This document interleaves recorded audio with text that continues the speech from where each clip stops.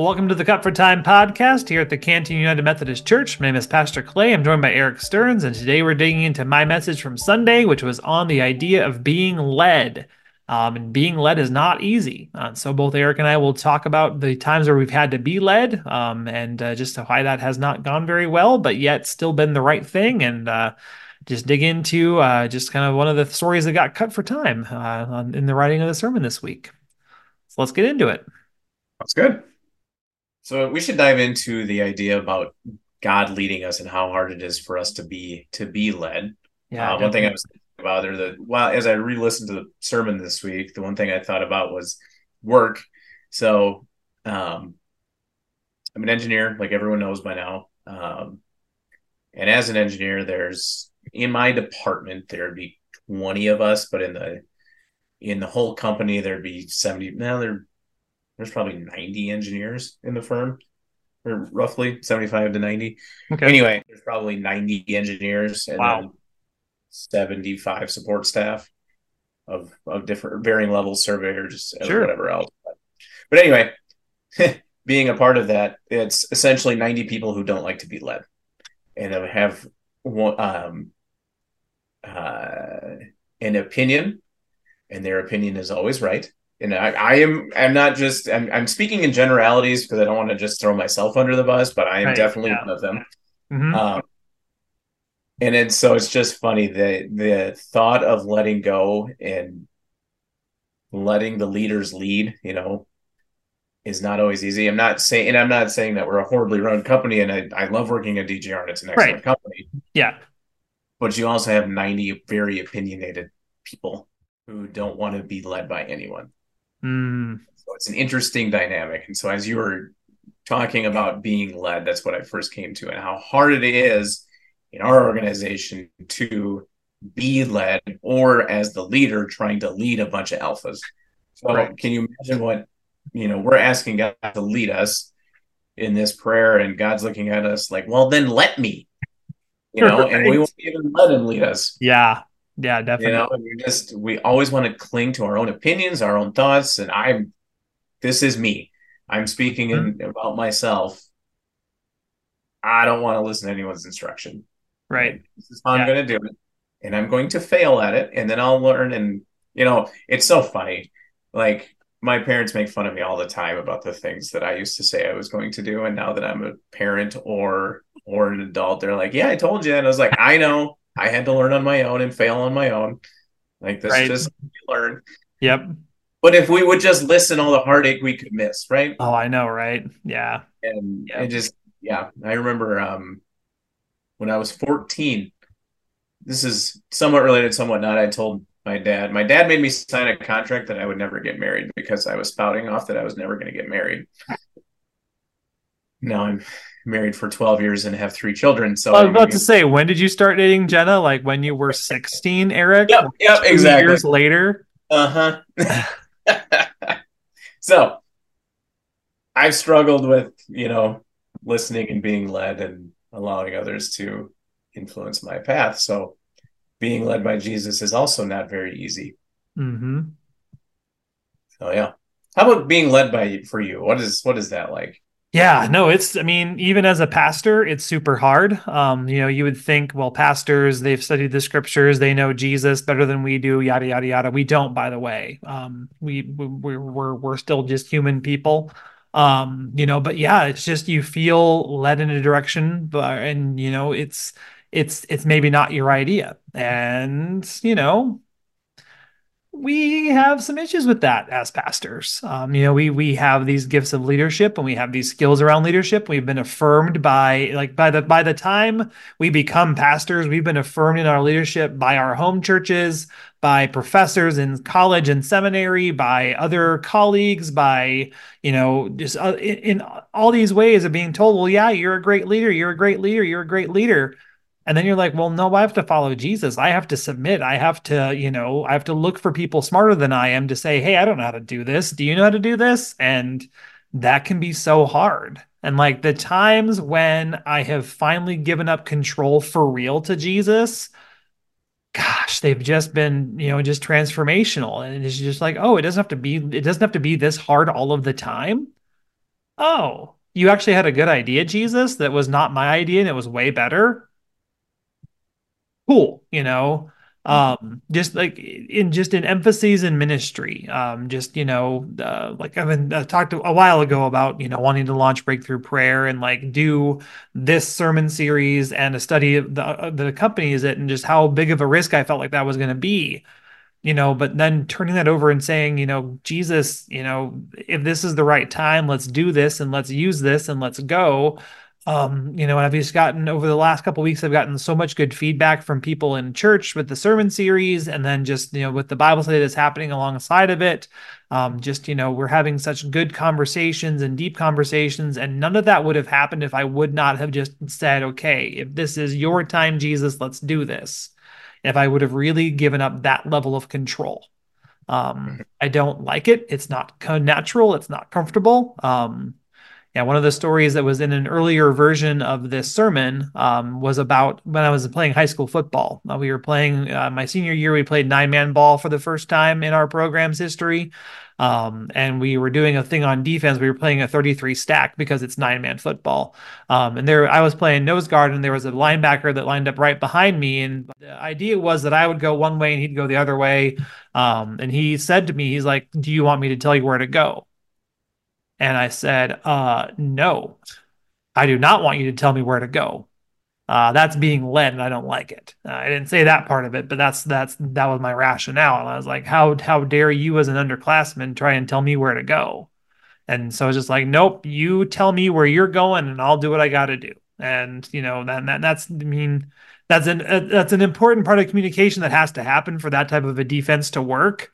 But it was just that idea of like, I could not allow myself to be led by someone that could probably see things a lot better than I could, being, he's an up linebacker and I'm a down nose guard, but just I couldn't give up that control. I took serious offense to that. But yet, I mean, it ended up being okay, and we backed into the playoffs and then lost in the playoffs. But you know, it's what could have been. Path not taken. If I would have even given up that much control to somebody else, to be led that much, what could have been? Knowing that when I let other people lead me, other people that have the authority and my best interest at heart, what could have been, Being led is very hard. It does not Well, align with my skill set very well. yeah. And it's just hard when we're like you said, you're a great leader, you're a good person, blah blah blah blah blah. You develop that confidence, which we want everyone to have, and to be able to be self-sufficient and interdependent and all that kind of stuff. Hmm. And then, yeah, it's so hard when all of a sudden we got to give that up. Reading Good to Great now by Jim Collins, if you've ever read that book. Yeah. And so the first, I'm only a few chapters into it, but the first one's on, it talks about level 5 leadership, or a leader, the leaders of companies that turn companies into great companies, from good companies to great companies, and talking about how their ego is never big. They're Hmm. always humble and always being willing to let others, you know, um, um, play their roles, and always pointing to others like, hey, this company's successful because of them. It's not because of me, and I just think about, as I was reading that, all of the um, this may be a book that's not supposed to be Christian based, or is not necessarily Christian based, but man, is it Christian based. And I know Right. Jim Collins is a Christian and stuff, Hmm. but the ideas are all, what Jesus is trying to tell us to do. So if we would just listen to him and get out of our own ways and get rid of our egos, how much greater, how our Hmm. lives could go from good to great, right? Right. Absolutely. Yeah. I mean, I think of like other people that have, ideas around the church of what we should be doing, like there could be, something behind that they've prayed about it, and that, and so my job as a pastor is not to like then take that upon myself. My job as a pastor is to empower them to say, to give them their initial yes. And kind of maybe a yes and or a yes, but think about this. But my job should be to empower those other people to let my ego say, yeah, I'm the pastor that's appointed to serve here, but and lead here and all of the things, but part of that is allowing other people to run and to grow and to do and to, and to take real ownership of that. Mhm. Yeah. Again, that giving up control thing is really hard, but it is, I mean, it's beautiful. It can be. Discerning though when to keep control Hmm. and give it up is really hard though too. Absolutely. Yes, Because I'm sure everyone definitely. has experiences where they gave up control and it didn't turn out well, and so then you end up holding on to that control even more. Hmm. That's not productive either. But those Yep. poor experiences tend to push us into a place where we don't want to ever give it up again. Hmm. And Yeah. that's Yeah, at my first appointment in Brookings, we had a lay person get really fired up about Upward Sports. I don't know if you're familiar with that program, but it's kind of a Christian-based, sports program with like basketball and cheerleading and some other stuff happening, and it's really cool. And I had a lay person that wanted to get involved and do that and lead that and whatever. And my senior pastor and I looked at each other and said, "Okay, cool, go and go and do the thing, and that if this is going to go, it's going to go." And then it just didn't, and it fell apart, and she fell apart, and the whole thing fell apart, and then they left the church, and it was just like, ugh, what could, and then you go back to the drawing board, and as the young associate pastor, I went to my senior pastor and just said, what could we have done differently? How could my leadership have been more, effective in that moment, but yet, still not just take over and do the things. And she's just, there's really nothing that we could have done. It just wasn't going to work for whatever reason. And yeah, but that letting go of control and then having it go poorly, it really, really does affect stuff for sure. Plays with your mind and does convince you that I should just be in control and everyone else can, bend to my will, which that's not my job. That's our job with Jesus rather than my job as pastor. we could dig into how hard it is to uh, deal with temptations when it's really easy to ignore God, Mm, you know, hmm. and all the things we shouldn't be doing that we still do, even though God's chirping in our ear not to. Right. Our conscience is always there telling us to do something else, and yet that's not easy. I totally hear you. Yeah, I had an incident today. I was driving in Sioux Falls. Surprise, surprise, that there was something that happened on the road. And I was pulling into a parking lot, and there was there was a vehicle blocking where I was trying to go, and so I kind of pulled a little bit off to the side so that vehicle could move so I could go where I wanted to go.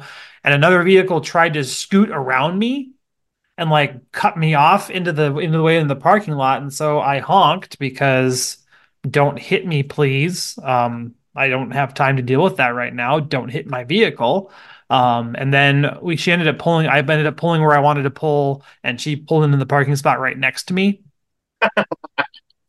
And we went to the same spot. Like we got out of our vehicles, and I said nothing. And we got out of our vehicles and started walking in the same direction, and I said nothing. And I was really tempted to just say, that was the most bullcrap, just, exhibition of driving I've ever seen in my life. And you should, really reevaluate your life choices. Um, yeah, I was really dealing with the temptation to be as angry as I was. I did not. Good God. I muttered something under my breath, but I didn't say it to her outright, and I did not say exactly what I wanted to say because, that's not what we're supposed to do. So, Keep the inside things inside. right, yes, I did not let the intrusive thoughts win. Mhm. I definitely dealt with a little temptation to be to match energies, I guess is what I'll say. But Sure. yeah, It's hard. I mean, and just, I can't tell you how many people on Sunday said, I had one person very sheepishly say, and I knew that they were kidding. They're just like, "Oh, I never deal with temptation. That message wasn't what I needed to hear today." And Hmm. they were joking because, then we went on to have a longer conversation about what they've been tempted by, and just, happens to all of us. I mean, it just happens to Yes. all of us. Or, I had another person just say, I haven't been here for the past couple of weeks, and I have no good excuse or no good reason. I'm just being lazy. And I was like, Well, I'm glad you're here today. yeah, Yeah. you're glad you're here. She's like, I was really tempted to be lazy again. And I was like, I'm glad you're here. Just what do you say to that other than, yeah, we all deal with that. Yeah, we do. Thank goodness for grace and mercy, right? Absolutely.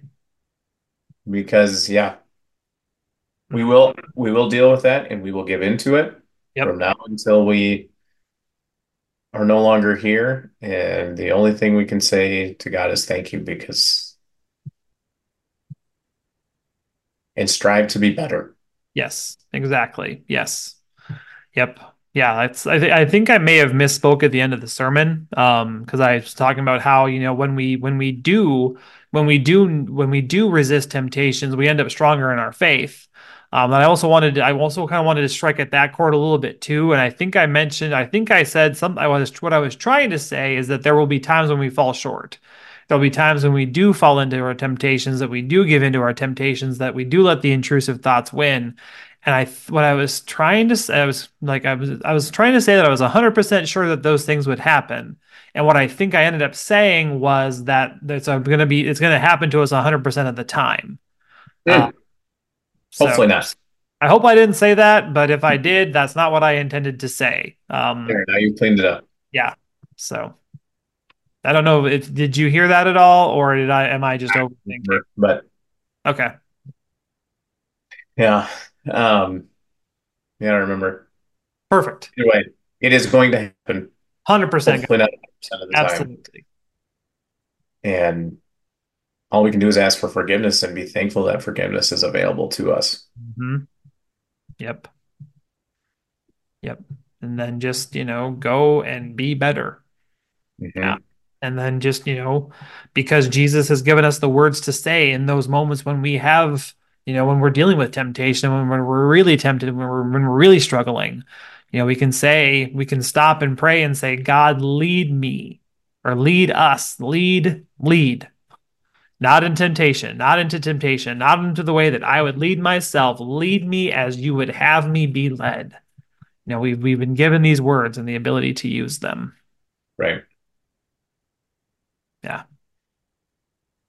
No, no, I think that's all we can do. Hmm. We're a fallen people, right? Absolutely. Yep. And we're saved by grace. Yep. That's all there is to it. Yeah. So one of the things that this idea did not come from me. It came from Adam Hamilton, and like he has actually taught his church, the Church of the Resurrection, when they pray the Lord's Prayer, they do say, "Lead us." Pause. Not into temptation, but deliver us from evil. Like kind of to acknowledge what we're saying when we say lead us, not into Hmm. temptation. And I don't do it nearly as well as he did. And even having explained it, I don't think that I will teach the congregation how to re-say the Lord's Prayer altogether. But does it change anything for you when if we were to pray it a little bit slower and a little bit more intentionally, to leave that pause, to say, lead us, not into temptation, but deliver us from evil. Does that change anything for you, Eric? Absolutely. I think I really enjoyed the discussion on the placement of the comma and how that changes the sentence. Hmm. Uh, but it absolutely changes it when you don't just blow through. We've talked about this, especially with the Lord's Prayer. It's so easy to blow through it because we know it by heart. Right. When you intentionally leave that pause, you think about what you're saying, and maybe Hmm. you still don't think about it every time, but I don't know. For me, it really hit home on what that part of the prayer is really saying. So I enjoyed that. Yeah. Nice. That's awesome. So maybe I will rework the slides. We'll just have a slide that says "and lead us," and then I'll make Scott or Teresa or whoever's running the slides push an extra button to get to the rest of the prayer. So Easy now. okay, what's the worst that could happen? No, no, I think that makes a lot of sense. And Yeah. yeah, it's funny. I remember when for your first Sunday at our church, and you said the Lord's Prayer different. I'm like, no, this isn't how Steve does it. So you already did that to him, and now you're going to go and change it again. I don't know if they're going to be able to handle it. What did I change to the Lord's Prayer? Just your pace and Oh, okay. Okay. and you gotta get used to that style. Yep. Um, and now you're gonna go change your style again, and we're gonna run you out right out of the congregation. It is appointment season. What do we got for next week? We're Yeah, closing so this next thing up, week or is the what's sorry, say again? no? I suppose we're not closing it up yet. Yep, this is Okay. the dramatic conclusion of the Lord's Prayer series. We are the Sunday before Lent starts next week, so we'll be dealing with the final phrase, which is actually not even in the praise, not even in the prayer that Jesus gave us in the first place. This is one place where we differ from the Roman Catholics. When we say the Lord's Prayer, we have this final doxology, this final blessing. For thine is the kingdom, the power, and the glory forever and ever. So that is something that is extra, that is not a part of what Jesus initially intended, but that's where we're gonna camp out on Sunday. That actually comes from First Chronicles 29, verse 11. So we'll be digging into what was happening in First Chronicles, which was the building of the temple, the final push of David and the Israelites to raise the funds for the temple, and in response to the faithfulness of the people and the faithfulness of God, this is the phrase that David said, and the early church adopted that as a way of just giving more finality to the words of the Lord's Prayer, of this prayer that Jesus gave us. And so that's where it comes from, and that's what we will be digging into its meaning on Sunday. That sounds awesome. I'm looking forward to it. Yeah, it should be fun.